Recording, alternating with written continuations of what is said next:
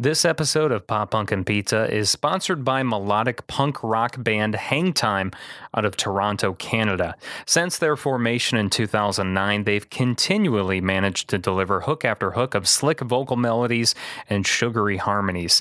Now, the band's two most recent EPs, Destroy and Invasion, are being pressed into one vinyl LP, which you can pre-order now via Say10 Records and Dental Records.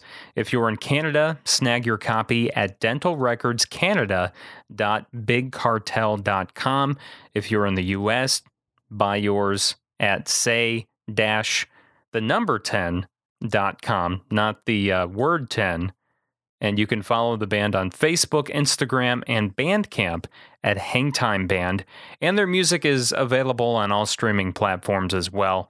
Here's a clip of Hangtime's song, Too Many Days. Too many days, too many nights I wait to sleep alone. Too many days, I'm waiting for your call. I know you said you're leaving, but I couldn't think of it. Too many days, too many nights alone. A clip of Too Many Days by Hangtime. You'll hear the song in full at the end of this episode. I'm going out, I gotta go. I'll bang a rang on the radio.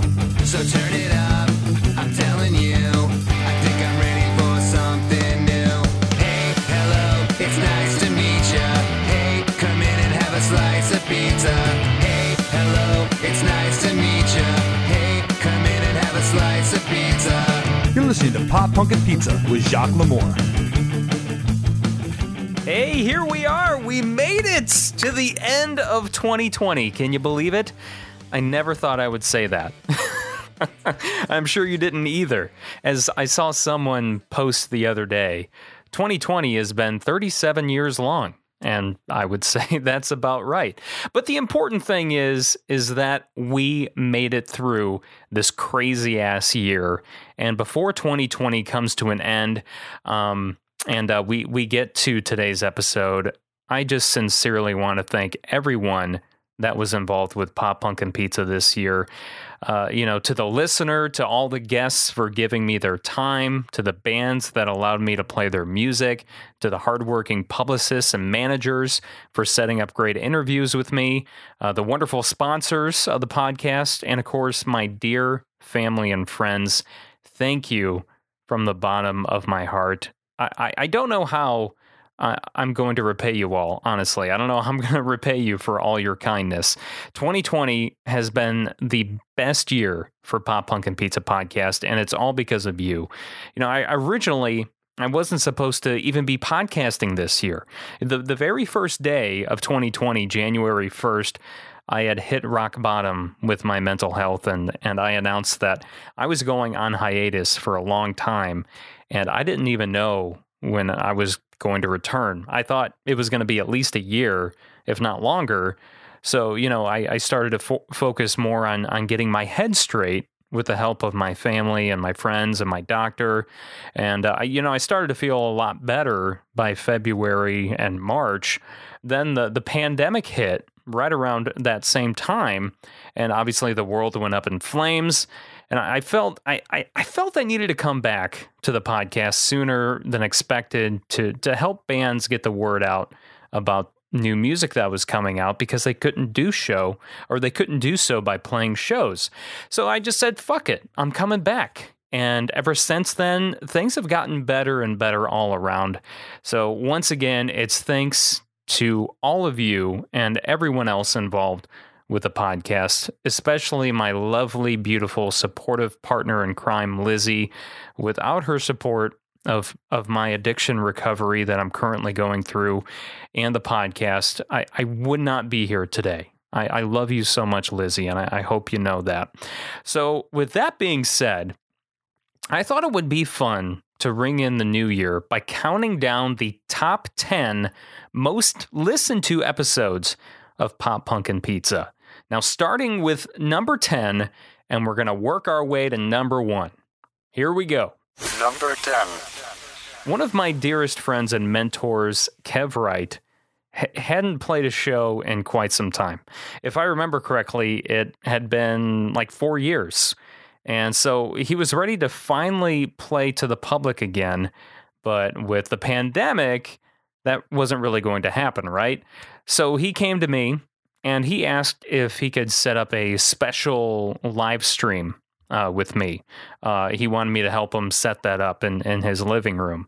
And I said, absolutely. And I said, you know what? On top of that, let's make this an episode of Pop Punk and Pizza that, you know, people can listen to later on if they can't catch the live stream on Facebook.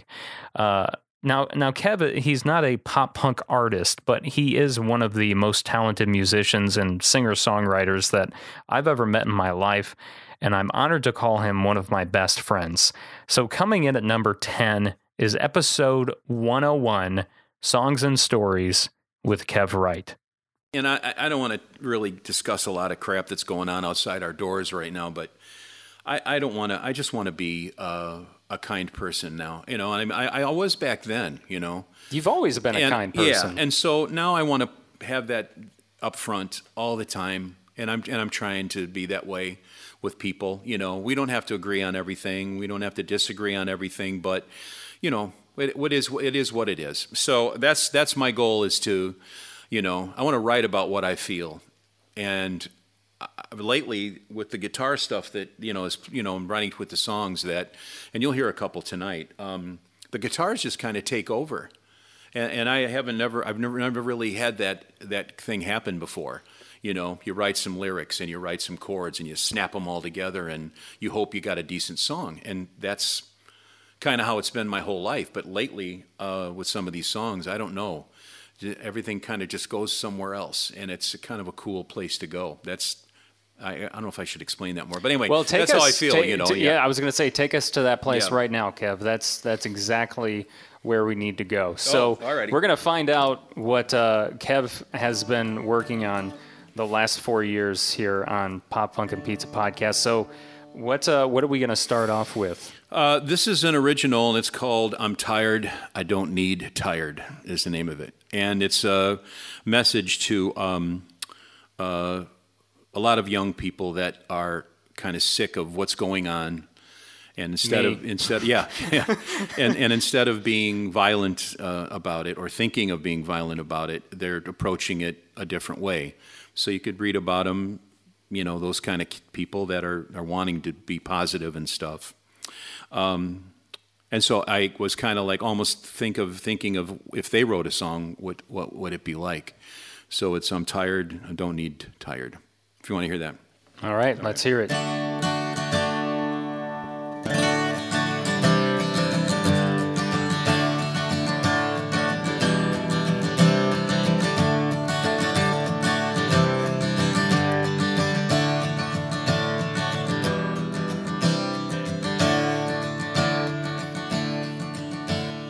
Hey, you young people, now listen to me. The older I get, the more I can see. I'm tired of war, political lies, and the media's intent to cover your eyes. Tired of religion, agenda, and game, and the rest of us heathens who live here in shame. I'm tired.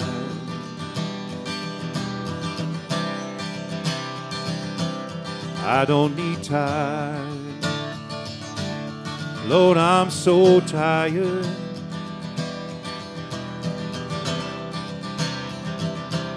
I don't need tired.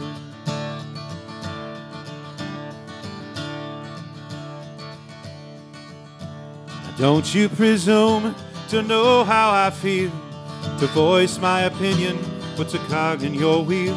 I'm tired of the righteous, the lost and the saved, in the land of the dollar and the home of the slave. Send money to countries so we can afford to buy food for our children or fund a big war. I'm so tired.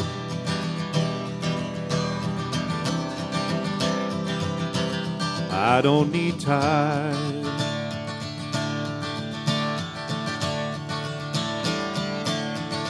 I'm so tired.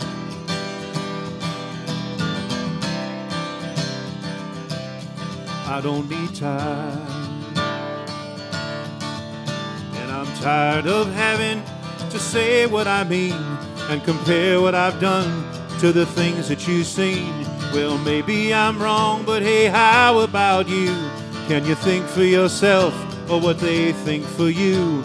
So ask someone questions, where does it go? If you don't get the answer, find someone who knows. Someone who knows.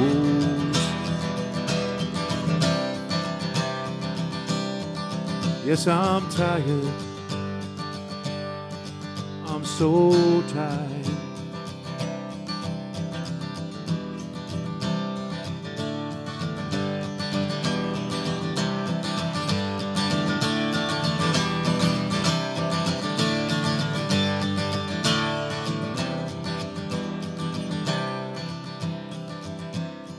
Baby, I'm tired. Number 9. The 9th most listened to episode of Pop Punk and Pizza Podcast happens to be with another person I've looked up to since I started podcasting, because he's a podcaster and broadcaster himself. James Van Osdol of Carcone Carne and Chicago's alternative radio station WKQX. James joined me on episode 96 this past June, and it was a real honor.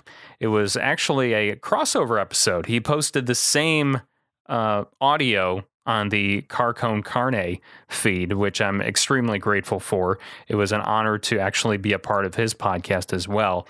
So, I thought it would be fun to have James on the podcast because his name is always getting brought up here on Pop Punk and Pizza. So I thought it would be good for listeners to finally learn, if they didn't know who James was, who this James Van Osdol was in this Carcone Carne. What is it? So that's why I brought him on. And in this particular clip, I had asked JVO how he got his start in Chicago radio. I mean, I guess it's kind of a typical radio story. And it's funny because a friend of mine, Mark Doyle, just jumped on, and he kind of figures into me doing a local music show. I was working for the old WKQX back in the 1990s when it was Q101. And the woman who was hosting the local music show, Carla, was leaving the market. She took an opportunity on the East Coast. So the show, then called Local Music Showcase, later Local 101, was vacant. None of the full-time disc jockeys wanted it. They weren't interested in doing an hour of local music. I was working as a programming assistant at the radio station. It was my first radio job, 20 hours a week, $5 an hour, for real. I really wanted to do it. I wanted to play cool music, pick my songs, do it on the radio. So I went into the program director and said, I would like to host that show. He said, I have no idea how you sound on the radio. It's like, how you have to prove to me that this would be a good thing for me to do, is hire you to do it. In the back of my head, I knew that no one else wanted the job. Doing a show at like 10 o'clock on a Sunday night isn't the sexiest thing in the world. So the people who are more into being like drive time talent wanted no part of it. So what I did was I went to 3 different local venues and I recorded interviews with bands. I interviewed a band called Loud Lucy at Fireside Bowl. I interviewed Wesley Willis at Lounge Acts, and a band called the Nubile Thangs at maybe Martyrs. And this is the first time I did interviews with bands. I interviewed them, I chopped them up on reel-to-reel tape, and I put that into a demo with 5-second clips of music, front cells and back cells. I gave it to my boss. He's like, this is great. You've got the show. Wow. I probably put in more work than I needed to, but I really wanted to sell it. And it was fun. It was, as I'm like nervously hanging out to meet these local bands and interview them before their shows, including Wesley Willis, who's his own entity altogether. And that was it. And that was my first on-air job in Chicago. And, things kind of grew from there. So you were still obviously the program assistant and then you had the local 101. Now, were you the one that came up with the local 101 name? Maybe. I don't remember. How that came about. It started as a CD before the show was named that. We were doing a CD project of local music, and we wanted to name the CD that, and we figured it makes sense to change the name of the show to fit the branding of the CD. Yeah. I was definitely in those conversations. I don't know if it was me who came up with it, but I was definitely in those conversations. Number 8. One of my favorite songs released in 2020, and probably one of my favorite songs released ever at this point, was a song called Okay by Till Morning. Everything about the song, it just hooks you in right away, and you just can't get the melody out of your head. I actually just had the song stuck in my head once again all day yesterday, and I wouldn't be surprised that after recording this podcast, it'll be stuck in my head again. So on episode 91, Dev and Pat Parker of Till Morning returned to the podcast for the second time to talk about their song Okay, and also about how they used to tattoo each other when they were kids in their bedroom. This was one of the hilarious stories that they shared with me on episode 91. Dude, I tattooed a lady's face on Pat's chest. Oh, yeah, like when we were like 17. What? Not even. Were we younger than You that? might have been 17. I think I was 15. Yeah, and he didn't even stencil it on there or nothing. He just like looked at the picture like in a magazine, like in a catalog, and then just looked back at my chest and started copying it like that. It was like a Sailor Jerry hula girl, and it looks like turned out like a drunk Fergie. It looks like a trash. A drunk Fergie. Oh my God, that sounds great. But since then, I blasted over it all with color and something totally different. Oh yeah. Man, I was hoping to see this thing. You got me all excited. There's a picture out there somewhere. Is there? Dude, yeah. Yeah, I'll find one. One of our friends. Sorry, go ahead. One of our friends had like a tattoo machine, like, and everything that you needed for tattooing. And he just came to my house one day and gave it all to me. And he was like, when you get good at this, you got to give me a sleeve or something. So I was like 15 with no clue on how to tattoo. And Pat, who I think we only had like one tattoo ourselves at that point. Yeah, so you had tattoos at age 15? 16. We got them on my 16th birthday. We got them, but we would hang a blanket, like a really thick blanket. We'd hang it over my door. Yeah, stuff a pillow on the bottom because my mom would be in the front room like, that damn tattoo machine going. And dude, hear the machine just blasted. That I probably had going like running way too high, and it was just one. 3 o'clock in the morning, and me and Pat are 16 years old. I'm just dying. There's like empty Mad Dog bottles laying all over the place. Shaking Wild Irish Rose tattooing. Oh, geez, man! I wish I could have been a fly on the wall for that. That just sounds awesome. So your parents obviously weren't for it. Like, you got your first tattoos without your parents' permission? I'm guessing. No, my mom took us. Oh, okay. Yeah, because in Indiana, it's legal if you have parents' consent. You can get one at 16. So ever since we were young kids, we were totally fascinated with tattoos and wanted to get them. And I'm like, Mom, the day I turn 16, you have to take me to get a tattoo or I'm tattooing myself. She's like, all right, I want you to get a professional one. So we got matching tattoos. Me, Pat, and we have 2 other siblings too. They got it as well. It's an Irish cross. Went safe, Irish cross for our first tattoo. We watched the Boondock Saints a lot. So we are. That's so like, funny because I could totally see you two being, like in Boondock Saints. We used to try to like grease our hair and everything. We would. We'd get like the royal buy crown. Like this kind of like grease to like grease our hair, and then always maintain like this wet, fashionable look. Yeah, it was weird. Number 7.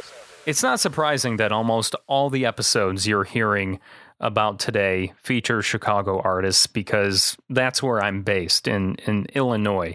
So we're continuing the trend with the 7th most listened to episode this year, Johnny Hamlin of Lights Over Bridgeport. Such a cool, kind dude. And it was number 88 back in March.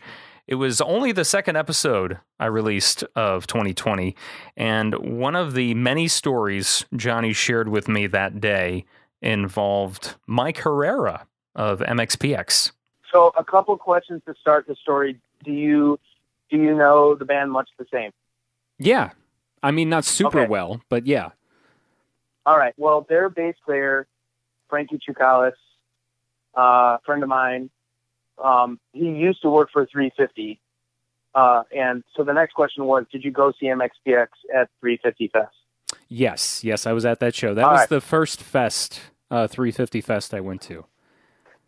Okay, sweet. So Frankie recruited me to work that day at 350 Fest, Okay. and MXPX was playing. And I jumped at the opportunity because the Menzingers were also playing, and they're one of my favorite bands. And, you know, I was all in. So, and I like MXPX, but I was never like a massive fan. I dig on them, but like I don't have like this encyclopedic knowledge of all their music or anything. Mm-hmm. So they were not like a major highlight of it for me. But off I go to work 350 Fest with Menzingers and MXPX. So Bayside was headlining as well, and there was just this massive crowd of people. So next thing I know, like the crowd is tripled or quadrupled in size. MXPX goes on. They start smoking it, and they're just killing it. And it's just like stage diver after stage diver and crowd surfer after crowd surfer.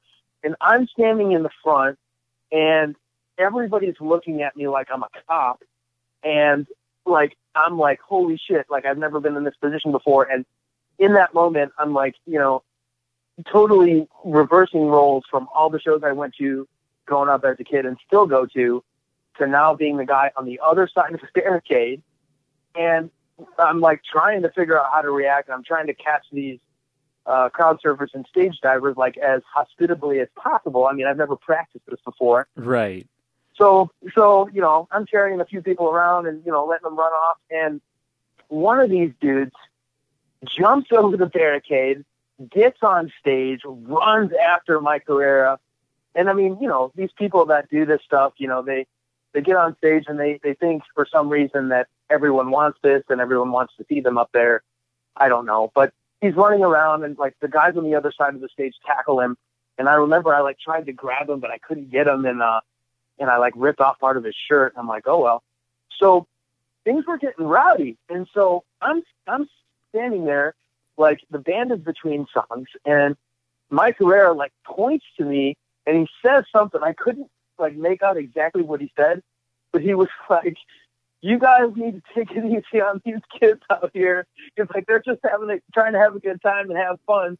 And I'm thinking to myself, dude, like I just came out here to move a couple guitar cabs. Like I'm not a security guard. I never wanted to stop anybody from jumping on stage.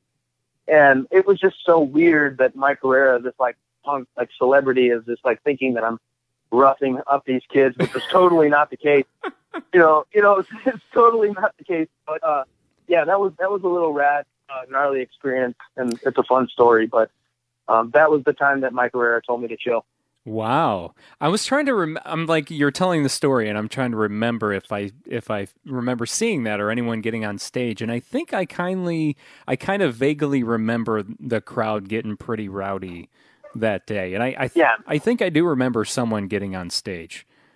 Yeah, dude, it felt like one of those popcorn machines where like, you know, the popcorn just starts popping in the air. That's what the kids were like. They were just, I mean, in my mind, they were just like, bam, bam, bam. It was just like one after another. And, you know, Frankie, like, I just remember watching him, like, I mean, he's not like a small guy, but like there was a lot of big dudes that were, they're like 350 guys, like big beer drinking dudes that were like wrestling some of these guys. And like Frankie's like literally like grabbing like every single person and like putting him down on the ground. And I'm like, holy shit, man. Like, this is not what I'm here for, but damn.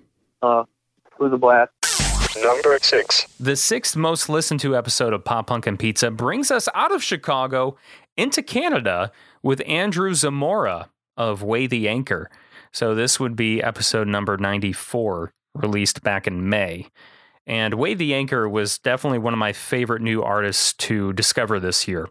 Thank you to Natasha for that, by the way. I hope you're listening, Natasha, and doing well. Happy New Year. This clip brings us to how the band spent all their money on recording, and they didn't have much to eat or drink in the studio because of that. So Andrew Zamora of Weigh the Anchor. So I also read you spent like all of your money on recording Medicate, and all you had in the studio was a 6-pack of beer and 3 cans of lentils. So what was the beer? We got to know what the beer was, and we got to know, I mean, I've never had lentils. I will full disclosure it's kind here. It's kind of a lentil soup, let's say. Okay, because So I there's had a to couple look up other what ingredients in there. I'm not very well versed in all the different kinds of like vegetables or whatever you even want to call that. And I had to like look it up. I'm like, what the fuck is that? Like, I don't know what that is. So I was like, I had to look it up. But yeah, so first we'll talk about the beer though. Like, what kind of beer was it? Well, pretty frequently you can catch us drinking PBR. Okay. You know, keeps the wallet a little bit fuller, but you know, gets the job done, gets the creative juices flowing. But yeah, no, we realize now that we were so lucky that we recorded this new EP kind of like late January, start of February, right before all this crazy stuff has been going on. So we were very lucky to finish this, and you know, we put everything that we have into these songs we're recording, and you know, we want to go with someone that knows us. Like we've recorded with Sam Guyana was helped us produce and record these songs in Toronto, and he always brings out the best in us. But yeah, we put all that we had in this stuff, so we cut down on all the other necessities that we didn't really need. So the tuna says was a tiny bit of food to keep you going, have your energy for the day, and then the beer to kind of top it off. Yeah, I just kind of imagine the three of you kind of in a circle. You got the beer, you got the, you know, the soup, the lentil soup or whatever, and like you've got a bowl, just one bowl of the soup, and like you take a bite, then you pass it to the next guy, he takes a bite and passes it to the next guy, and then like same thing with the PBR, you know, it's just all like being passed around, and you know, it's like, okay, like... Lucky enough, there was 3 bowls and 3 spoons, but you know, we've definitely passed around some PBRs for sure. Yeah, I'm glad, you know, I was glad to find out that it's PBR because, you know, that probably helped you inject some of that, a little bit of that punk spirit into your recording. Yeah, because it's kind of, it's, you know, it seems like it's the punk fuel, right? It's the punk beer. It's good for the heart and soul. It really is. Well, I always say it's the beer of punk rock because for many years it's been that way. I mean, when I would have to agree. Yeah, whenever I was the little bit of touring that I did, any venue we went to in the United States, the beer that they would give free to the bands was most of the time PBR. And I feel like that kind of said something. So, yeah, I don't know if I've ever seen a band or musician upset if they've ever gotten, you know, a couple of free PBRs. Right. You can never you never disappoint with people. Before we continue the countdown of the top 10 most listened to episodes of 2020, I'd like to give a big thank you to melodic punk band Hangtime for sponsoring this episode of Pop Punk and Pizza today. Their 2 most recent EPs, Destroy and Invasion, are being pressed onto one vinyl LP, which you can pre-order now via Satan Records and Dental Records. If you're in Canada, snag your copy at dentalrecordscanada.bigcartel.com. If you're in the US, you can buy yours at say-10.com, and that's the number 10, not the word 10.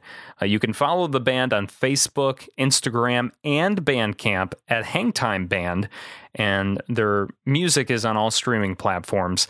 You'll hear Hangtime's song Too Many Days in full at the end of this episode. Number 5. So number 5 brings us back to the Chicago punk rock scene. In fact, there's only one more episode in the top 10 that isn't from an artist in the Chicagoland area. We'll find out, obviously, who that is coming up shortly, since we're already at number 5. And the 5th most listened to episode this year was number 90 with Courtney and Maddie of Take the Reins. Now, this episode was unique because it's the only episode released this year where I talked to a husband and wife who play in a punk band together. And Maddie and Courtney told me what that's like. Yeah, well, I mean, history of marriages and bands. It's either really good or really bad. It's like, look at Pat Benatar, and her husband, Neil, her husband's name? I mean, they've been in the band since day one together, pretty much. Like, she auditioned him, and, he pretty much writes all her songs, and they're still married, 40 years later or whatever. And then there's Fleetwood Mac, and you know how that ended. And like, yeah. There's, there are many, many good things about being in the band together. And then there's a few where I'm like, for instance, I'll write a song and then Matt's like, well, what's that about?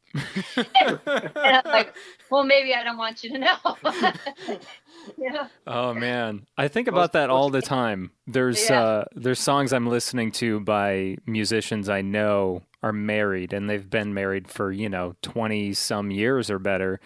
And this is a brand new song, and it's about, a girl and some kind of, relationship going on. And I'm like, okay, this can't be about his wife. Like, who the hell is this about? Right.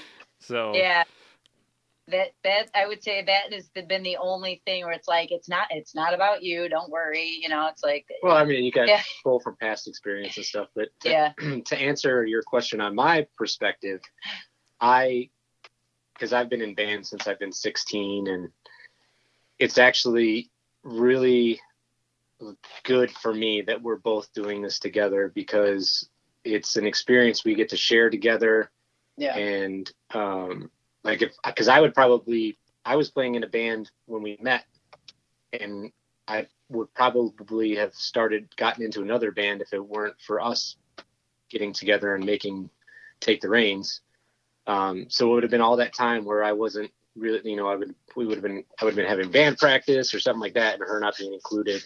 And to me, or vice versa, like, or both of us being in two separate bands, that would be, oh my gosh. That would be, like, I don't know how that would work. So yeah, you sometimes wonder, because now that you bring that up, the first couple I thought of was Hayley Williams and Chad Gilbert. Yep. And that didn't seem to end well for them. So right. Yep. Well, we've been together 12 years, so it's not. The band's been at least half of that. Yeah. So it's not. The only thing is, from my other perspective of it, is a critique from one of the other guys to Courtney goes over smoothly. A critique for me is like throwing a grenade in the yes. And vice versa. And vice versa. Yes. It's the perks of being a woman, right? Right. That is true. I mean, there are perks to being the only female in the band, and then there's also, reminds me I'm the only female in the band when stuff happens, So, but yeah, I love all the guys, and Matt's probably my favorite in the band, but sometimes. But it's surprisingly, we all, and no joke, get along really well. I mean, we're all really good friends, and I think that's what makes the band what it is and makes it so fun. I mean, we're all, like I said, I mean, we'll keep doing it until the fun runs out. And right now it's still up and running, and we're having a ton of fun. So I think that the combination of why Courtney and I work together in the band or in life is that we complement each other well, as far as the band goes. Like, Courtney's the talent and I'm the muscle. So she writes all the songs and brings all the songs to us, and then I push everybody around and make sure everybody gets their jobs done. And, it is, we do have a manager and we do have a publicist now and everything, but I'm mostly the contact person, and I do like most of our social media and stuff like that. So it's like, Matt is the motivator. Right. Mm-hmm. She's the talent, I'm the muscle. Yeah. So hey, everyone has their part to do, right? So, yeah, it works out. And that works in our daily life too. So it's a good. I'm more of the dreamer, and Matt's more of the, well, let's make that happen. Number 4. The last few years have been pretty amazing for Chicago skate punks, Much the Same. They released a new album called Everything Is Fine in 2019, was well received by fans and critics. And then this year, their debut album, Quitters Never Win, was digitally remastered and released to vinyl for the very first time. And Frank and Jevin of Much the Same joined me on episode 97 in June to talk about that and so much more.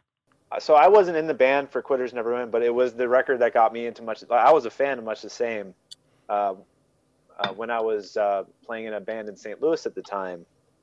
My band had the privilege of playing with Much the Same. So, I mean, that record spoke to me. I thought it was an awesome record. And, yeah, Frankie did a great job on that record. Thanks, man. So it's my turn? Okay.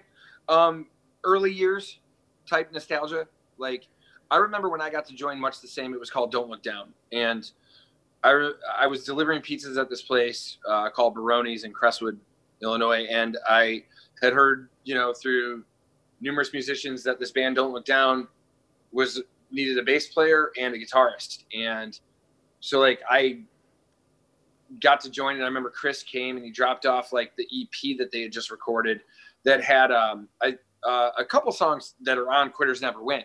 And, like, I remember, like, hearing those songs. I was like, fuck, I can maybe be in this band. Like, this is going to be really cool. Like, Liar was on there. And, like, that song everybody, I think, through the years is kind of, like, really dug. And, I mean, it's what kind of got me into the band, right? So I just see, like, the whole, like, picture of that time. Like, I was 19 going, through that all to, like, 21, and, like, signing to AF Records, I thought, like, you're going to be on top of the world. I mean, Anti-Flag likes your band. Like, you're going to be on their label. You're going to record. Like, Chris Number 2's going to have a hand in producing a record. You're recording with the guy from fucking 88 Fingers Louie. Like, holy shit, Dan, thank you very much, by the way. That's another thing I'll think about is, like, Dan Precision. Like, I'd only done demoing recording at that time, like, where it's like, it's good enough. Like, fuck it. Like, let's move along. And that was the first time it was like, nope, do it again. Nope, do it again. Nope, do it again. Nope, that was really bad. You can do better than that. And, like, Dan just pounding it in me, and, like, me coming out better at my instrument because of him. And like, all that stuff at that time seemed like such a big deal, and it still is. And it was the start of, like, what got us to, like, I've gotten to see the world because of punk rock. That record's the start. I got to see America, because of that record. That was the catalyst for it all. Chris wrote that album. He did a great job, like, and let us write parts to his songs. Like, we didn't have, like, with Survive, Dan and I and Jevin all participated in the writing process. Everything Is Fine is, like, Dan with us all chiming in. Quitters Never Win is Chris's record. So if that's your favorite record, you thank Chris, because that's his album. So is the next record yours then, or is it Jevin's? I guess I tell you, Jevin like his whole album, But Jevin and I have joked that we have a lot of leftover demos, actually, like, all seriousness, that I think we have, like, the most unused material from Everything Is Fine that we could probably try to build off of. Yeah. But yeah, it seems like we take turns. Like, actually, yeah, that's part of the fun, and, like we said, difficulty too of being in this band. It's awesome to know that, like, everybody's got an ear for writing, and can kind of, like, put in on the production. So, but yeah, Quitters Never Win is, like, that album also, like, that, it made me a better musician, like, in general, between Dan. Also, there was this guy, Adam, that was in the band before me that kind of, like, set a precedence for, like, how I was supposed to play in this band. Like, cause he, like, was a riffer, and he was, like, my local competition, and I love Adam, and he's great. Like, I'm actually better because of Adam, because, like, I tried to keep up with that guy, and he did a great job in those first recordings. Like, he's the bass player on Liar on the first EP, and I just modeled his bass line and, like, was like, all right, this is what I got to do to be in this band, is play like that. So yeah, just Quitters Never Win's just, like, from touring to being a better musician, yada, yada, yada. Like, can I sum that up with yada, yada, yada? Number 3. Coming in at number 3 of the top 10 most listened to episodes of 2020 is number 99 from July with Talina Chikami. She's the lead vocalist of Southern California ska punk band Bite Me Bambi. And I was happy to see that at least one of these ska punk bands I talked to this year made it in the top 10, because Bite Me Bambi was one of the many new ska bands that I discovered this year. There's so many incredible ska punk bands in the scene right now, and that just makes me so happy. So I learned a lot of things from my conversation with Talina, and one of them being that apparently strip clubs have brunch buffets on Sundays, or something along those lines. I had no clue that such things existed. Well, this... or am I going to be disappointed? No, this one's kind of funny. So I like to frequent certain establishments and support the local sex workers. I like to support the local sex workers, give them my money. And so, like, it would be a fun thing we do. On a Sunday, we'd go like do a pub crawl with some of my friends. We'd do like our own little bar crawl, and then we'd end up at the strip club. And it became a joke with my friends, Frank and Paul, and kind of all of us about like going to titty brunch is what we would call it. I'm sorry, can I swear on here? No. Yeah, no. This is just, it's a podcast on my own. It's not affiliated with anybody but me, so... I have a kind of a dirty mouth sometimes. I probably should ask that question. Well, we're about earlier. to talk about strippers, so I mean, I feel like they go hand in hand, right? So, I enjoy some entertainment. So we were joking about titty brunch, and there are some strip clubs that serve like a brunch breakfast or whatever. Really? And yeah, that's nuts. Like a brunch buffet. And so we were joking about it. And so I don't know why, but it's like really late. It's like 1 a.m, and like Brian Mashburn, the guitar player, and I are like sitting and we're trying to like think of songs, and somehow strippers on a Sunday, I was like, oh, Frank and I and Paul were joking about titty brunch, blah blah, and we just start writing the song and we're laughing so hard and we're like, this is the funniest thing, and we finish it. And then we're like, okay, if this is still funny tomorrow, we'll send it to people. And so we're like, cool. Because there's been a couple of songs that have just died on that cutting room floor of like, it was not funny the next day. But that one still was. And so we recorded a demo and sent it to everybody.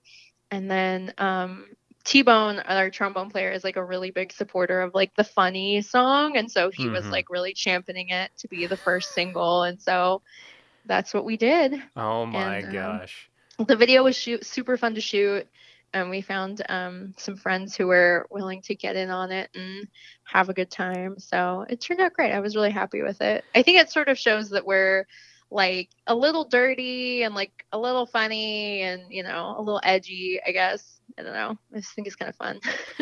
Number 2.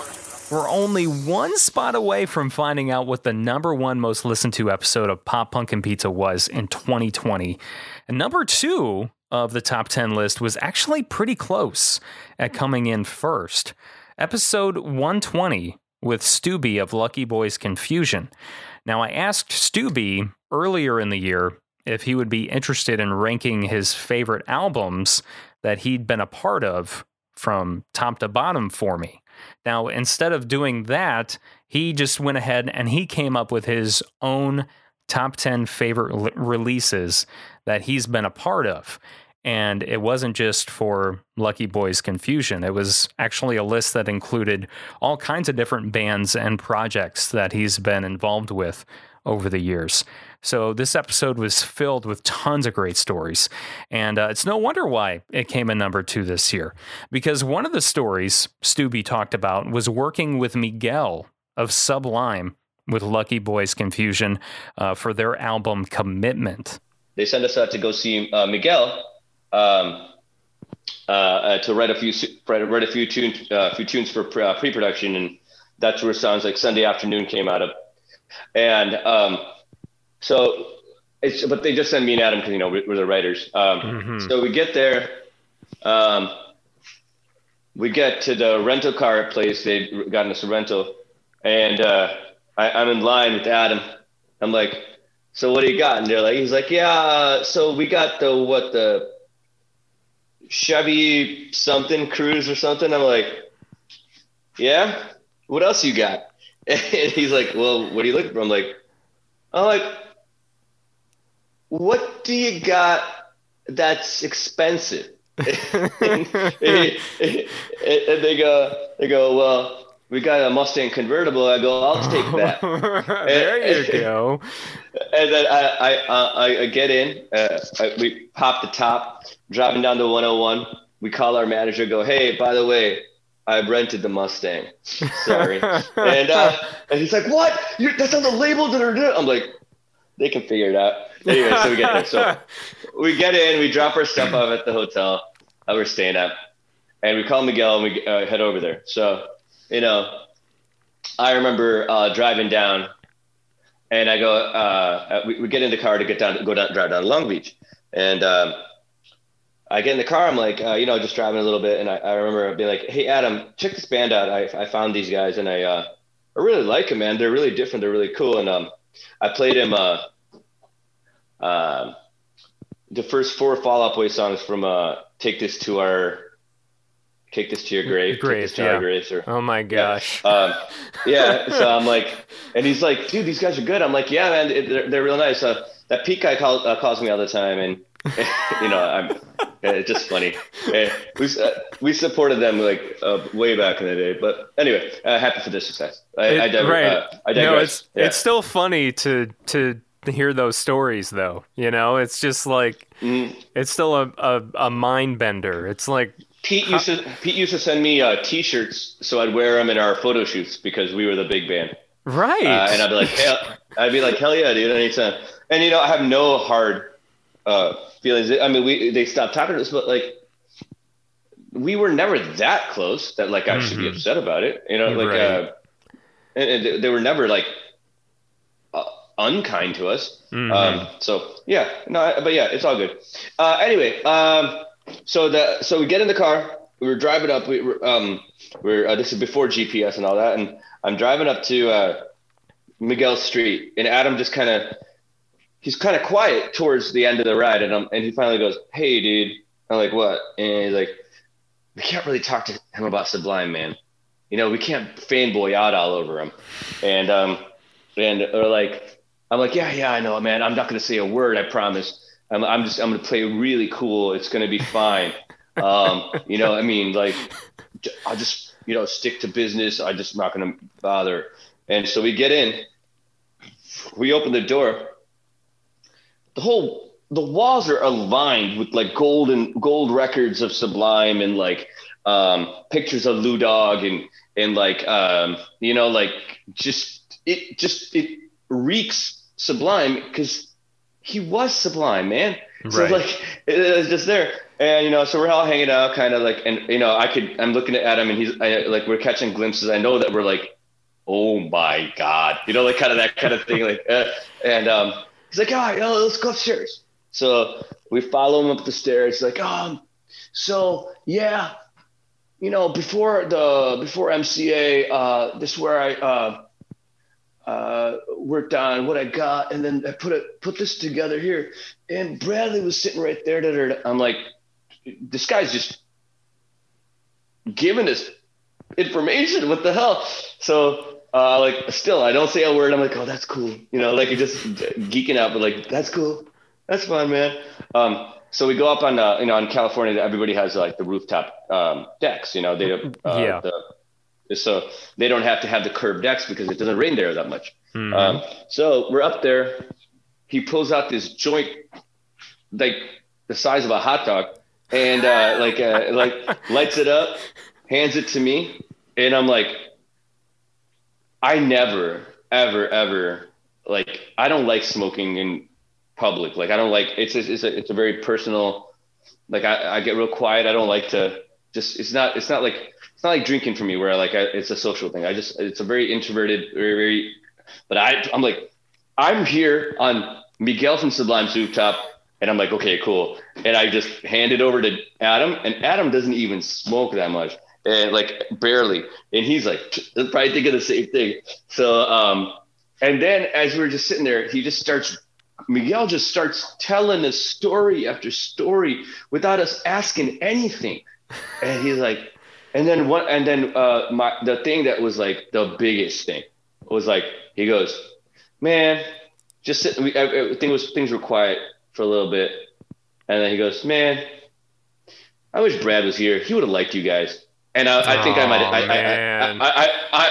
have like cried a little on the inside, going like, I wish he was here too. Oh my God. Yeah. So there was a million things like that after. We a lot of fun recording the record. Miguel was a joy to work with. We had stories like that. We hung out with Scott from Unwritten Law all the time because he was right around the corner and friends with Miguel because he did their record with them too. And then we did hung out with went to a lot of parties in LA. Hung out with Travis Barker and it's just it was very rock starry again. Where we didn't at the time we were just kind of yeah, that's cool. Hanging out with Jack Osborne or whatever his name is. I can't remember, Zach or Jack or whatever. Ozzy Osbourne's kid. I think it's Jack, isn't it? I think it's I don't know. Jack. I don't watch reality TV really, so I'm not sure. But I think it's something like that. Yeah. But Adam and I were the only ones that were around anymore for that, and we're not really celebrity people, really, but it was. Looking back to it now, it's that was pretty cool, Number 1. All right, are you ready for this? Number 1, okay? The number 1 most listened to episode of 2020 for Pop Punk and Pizza was... Sorry, my drum roll is terrible. Number 93 with Jake Marquis of Sleep on It. Now, I'm not going to lie. Talking about Sleep on It makes me kind of sad because unfortunately the band is now broken up. They had some controversies in August, which I'm not going to get into because I don't know all of the story, and I feel like it's not really my business and it's not related to this. However, this episode was actually recorded with Jake in May of this year before the breakup happened in September. And it's extremely unfortunate, but we can still be grateful for the music that they released to us. So Jake, if you're listening to this, man, I really hope you're doing well, and I wish you nothing but the best. You definitely deserve it. You're a great guy. When Jake was on, we talked about what the band went through while recording their second album, Pride and Disaster. I think our band doesn't love LA as much as other bands do. That's not to shame LA, but I think, there's an argument that could be made that maybe this is part of what made Pride and Disaster so bad, but so good as an album. But when we recorded it, we were collectively in the worst mental shape I think we'd ever been as a band. Yeah. And we were straight miserable. I'm not going to lie to you. I'm not going to sugarcoat it either, but the whole band was extremely stressed out. So basically the way that the record came to be, at least the studio time came to be booked was, we had finished Warped Tour, and we had, done,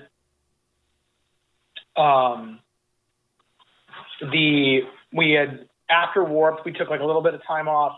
Then we did the With Confidence Broadside tour, which was really great, but it turned out that we didn't have a ton of time between Warped ending in August, and we were so burnt out from Warped Tour, and not necessarily in a bad way, but Warped was one of the most exhausting, and tons of bands will say this, it's one of the most exhausting, strenuous, mentally and physically tours ever.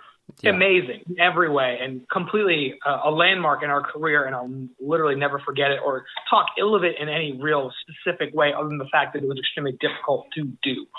That we took a solid month and a half off as a band. We didn't write, we didn't even practice because we needed a break because it was a lot. And then all of a sudden it was late September, and the label and our management was like, you guys need a new record. You got to start thinking about this. You know, it's been almost a year since Overexposed came out. You guys should probably start at least writing and then, you know, record it in, you know, early winter of next year so you can have a new record by the summer. We're like, fuck, we weren't really thinking about that. Like, yeah. It wasn't on our, we didn't think it had to be that soon. Of course, it makes sense when you say it out loud, but at the time our minds weren't there. No, especially when you're, you know, busy on Warped Tour and then, you know, a tour after that, you know, like you said, I mean, Warped Tour completely kind of consumes you. It's, you know, because there's just so much work. You know, so there's so much work that happens just in one day of that tour. It's a long day. It was one of the craziest things I've ever done. But that's not really here or there, but we, you know, it was like late September, early October, and we were like, fuck, guys, we got to start writing some songs. You know, we got to, you know, we need to, the fans are going to want a full length, and, you know, we have, you know, like the label's talking about it, and we're like, okay, like we got to do something about this. And it kind of snuck up on us, you know, and it was like, we have a couple written, but not like 10 or, you know, 15, like, you know, you would want for a new record. So you can, you know, demo out 15 to 20 and then pick 10. Mm-hmm. So we wrote some together before the WithCon Broadside tour. Then Ted kind of wrote a few on the road. And then it was like, then we were like on the tour, we were like, guys, we're booking your studio time for January 3rd. Man. And that was a November tour. So it was like, wow. So you're saying we're going to start recording our second full length record in a month and a half? And they're like, yeah. And we're like, is that the only time that Kyle Black and Mike Green have? And they were like, yeah. And we're like, shit. Yeah. I would say the same thing. Yeah. Now, luckily, we took it in stride, I think, and it's a credit to TJ's songwriting ability, and it's also a credit, I think, definitely to Mike Green and Kyle Black for being able to like help us hash out more rough ideas and turning them into good songs.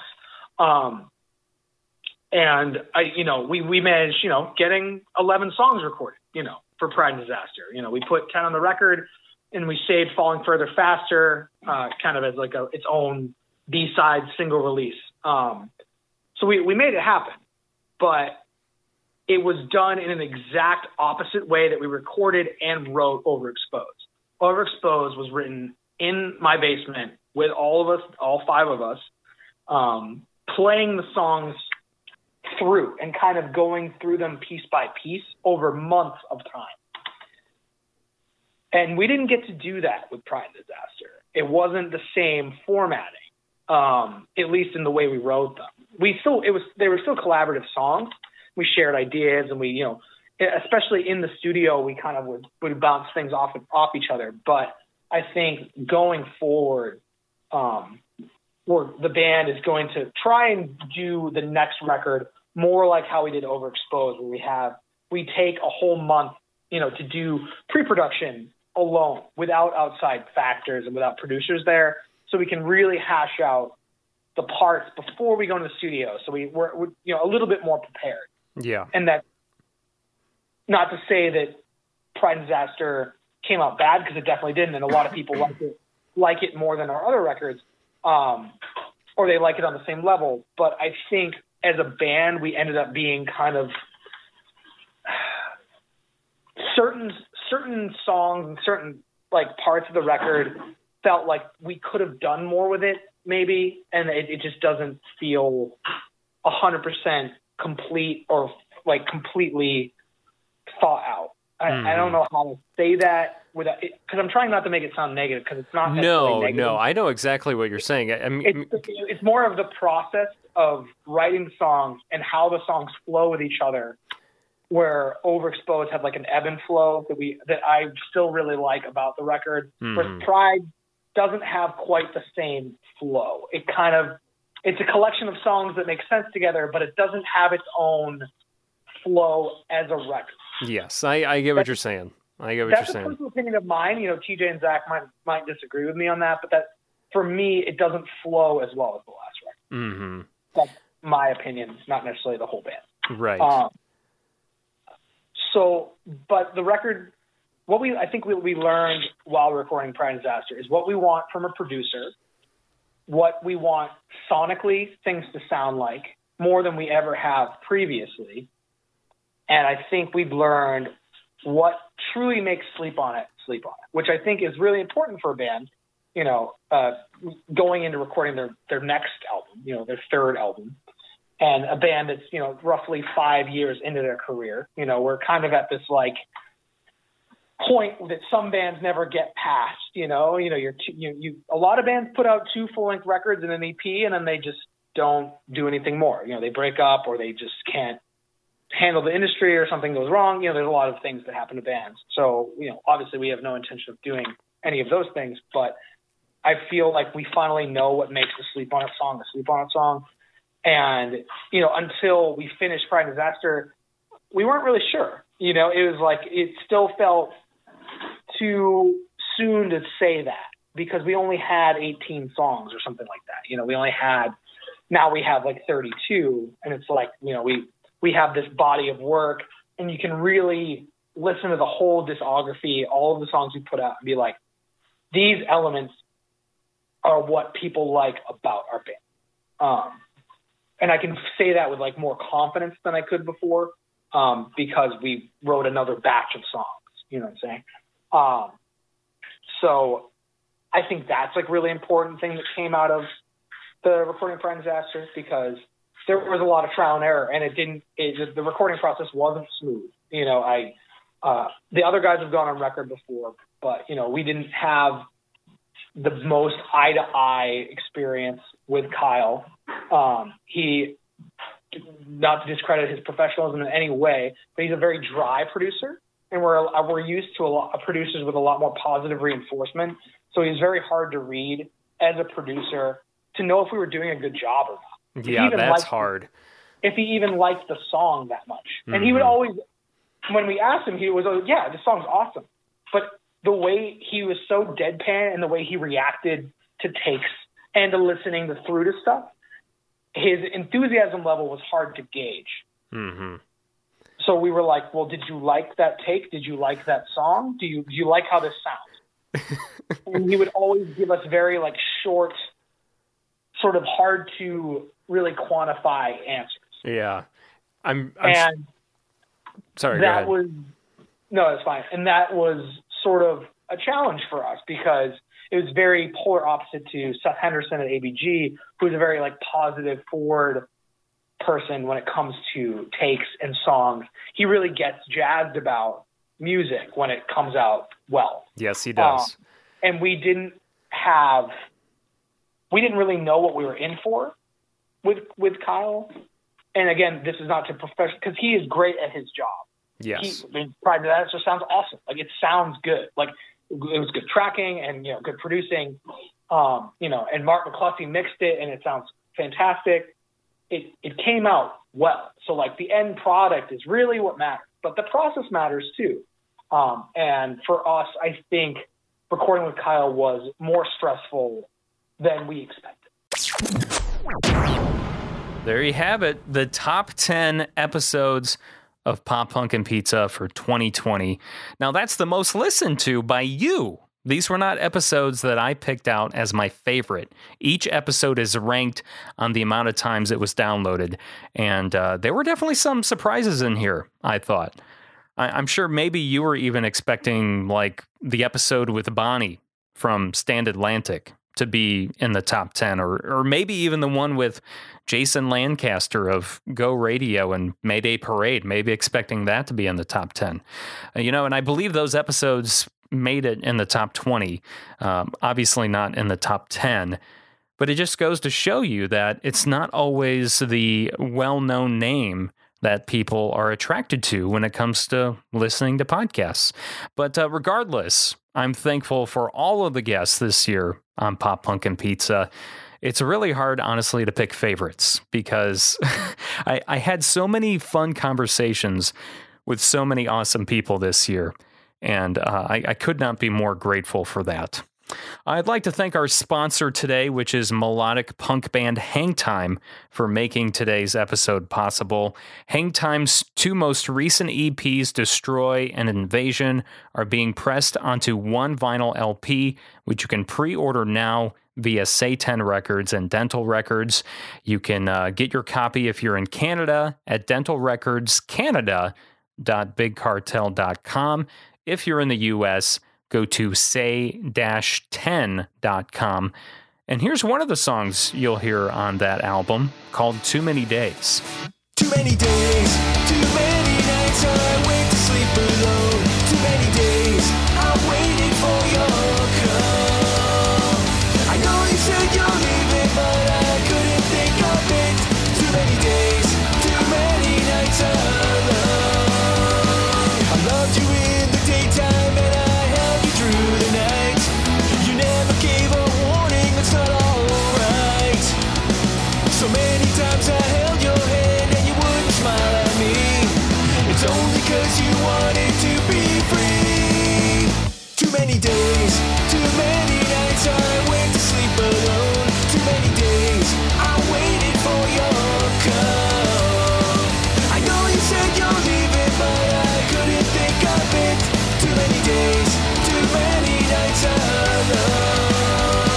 I loved you in the daytime and I held you through the night. The fire in your eyes, yeah, you're alright. You built me up to tear me down, are you happy to let go? We'll never know who's really in control. Dream your dreams at night, and you'll take away my fear. I'll say goodnight, you're beside me, as you dream your dreams at night. Too many days, too many nights I went to sleep alone. Too many days I waited for your call. I know you said you're leaving, but I couldn't think of it. Too many days, too many nights alone.